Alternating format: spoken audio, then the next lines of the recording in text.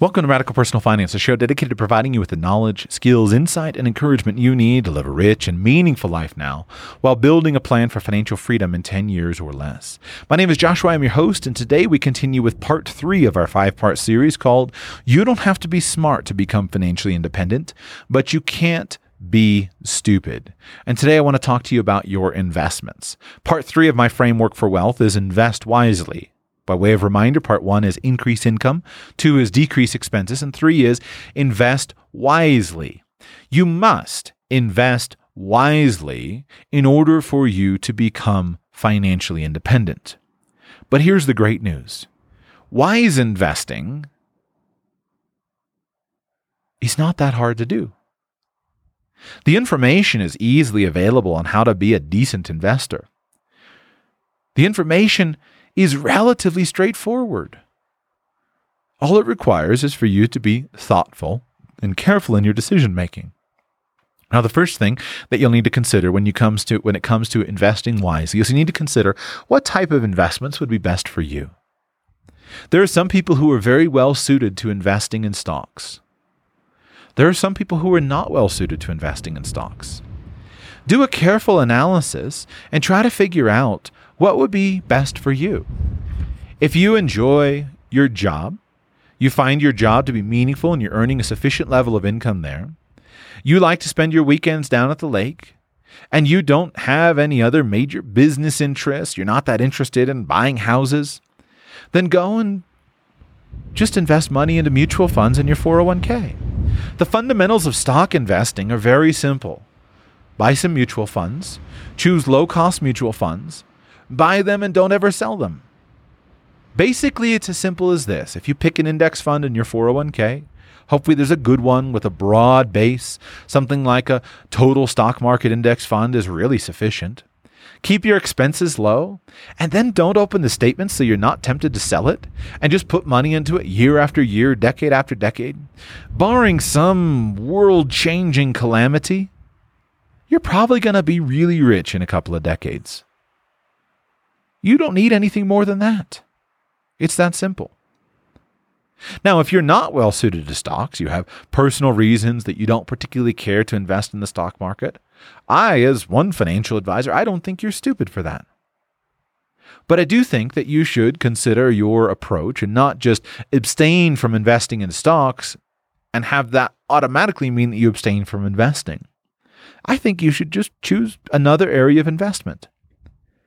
Let's talk the other simplest area of investment, real estate. You don't have to be a genius to put together a reasonable real estate portfolio. Here's a simple suggestion. Buy a starter home when you're young, and then when you need a bigger home, if you've decided, just keep the starter home. Rent it out. When your mother-in-law's cousin dies and you become aware that the house is available, go ahead and buy it. It's probably going to be fine. If you'll just put together a portfolio of 3, 4, 5 houses, you can manage them yourself and go ahead and finance them and then pay them off over time. You can become financially independent and have a very stable investment portfolio, especially if you are the common man. The common man frequently has the skills or the network to fix the things that go wrong on a house and not get taken to the bank. I try to get so many of my friends who just don't seem to think about it to say, listen, just buy some houses. The average family, if they own 5 single-family houses, would be financially independent beyond their wildest dreams. Well, guess what? Buy a house, pay it off in 10 years. Buy another one, pay it off in 10 years. Buy another one, pay it off in 10 years. Or whatever works for you. You can pay them off faster. But if you'll just buy some houses and let your tenants pay off the mortgages for you, you'll wind up financially independent. We move on to the third category, some other type of investment, some business investment, or some other class of assets that's not so common. If you want to buy steers and fatten them up and sell them at the market, go for it. That's a great investment if you know what you're doing. If you want to buy cheap cars and fix them up and get a dealer's license and sell them, go for it. That's a great investment. If you want to buy old guns and fix them up and refinish them and sell them, Go for it. That's a great investment. Don't let someone out there tell you that you can't. Look at an asset and say, this is underutilized, and fix something up and sell it. Use your money and go for it. Or with regard to your business. If you're running a business and you see that you have a lot of profit potential in that business, go for it, invest in it. Just don't be stupid. Don't always put all your money in the business. Don't always put everything on the line for it. Don't go deeply into debt. Just think about investing wisely. I get really annoyed when people just think there's only one way to invest. There are many ways to invest. But you've got to invest. If you're going to become financially independent, you've got to invest. Here's what I've learned. A lot of people make stupid mistakes when it comes to investing. I've made my share of stupid mistakes, and I'll probably make them again. You know how most stupid mistakes are fixed? Just give it a little bit of time. If you'll give some time to a stupid mistake, often the markets change. Often you'll be able to right the wrong, fix the problem. Just give it time. I don't know how to give you more specific advice than that. You choose what's an appropriate avenue of investing for you. Many, many plans will work if you will work them consistently. And that's the closing theme I want to mention to you. When I was younger, I was super interested in investing in stocks.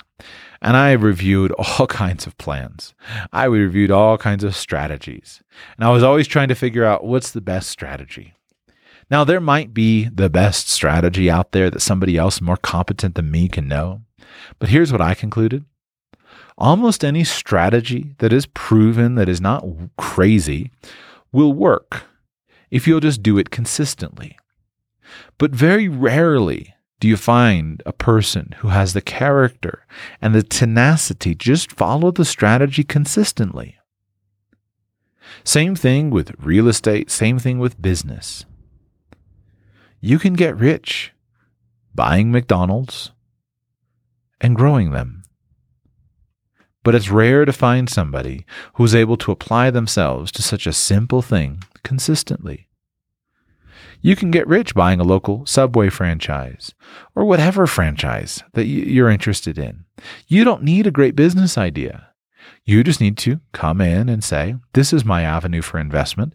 This is the business I've chosen. I'm going to follow the manual.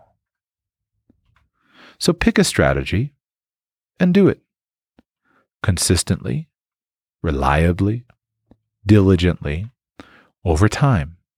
And if you'll do that, and stick with your investments, and don't be stupid, you'll become wealthy. Thank you for listening. You've honored me with your time and attention, and I'm grateful for that. And I hope that I've effectively served you today with some ideas and strategies and tactics and techniques and tools that will help move you towards your goals. Before you go, 3 simple requests. 1, if there's an idea that's been helpful to you in today's show, make a plan to take action on it. Listening does lead to learning, but learning in and of itself doesn't automatically lead to a life change. It's action that leads to a life change. So take action. 2, take something that was helpful to you in today's show and share it with somebody that you care about. I'm depending on you to be a co-laborer with me in helping me to propagate the message that I'm seeking to share. That helps the person that you are engaging with, and it also helps you because teaching others is one of the most effective ways for you to learn and for you to cement your learning. 3, if there's an idea that's been specifically helpful to you, and if you're gaining financial benefit from Radical Personal Finance, I'd be grateful if you'd consider paying me for this work voluntarily. Come by radicalpersonalfinance.com/patron, and you can sign up there to support the show at whatever level you feel is right for you. This is a voluntary support. That's my Patreon page. You can support me with $1 a month, $5 a month, $10 a month, any number that seems right to you. But if you're gaining financial benefit from this show, and if it's achieving financial results in your life, I'd be grateful for your financial support at radicalpersonalfinance.com/patron.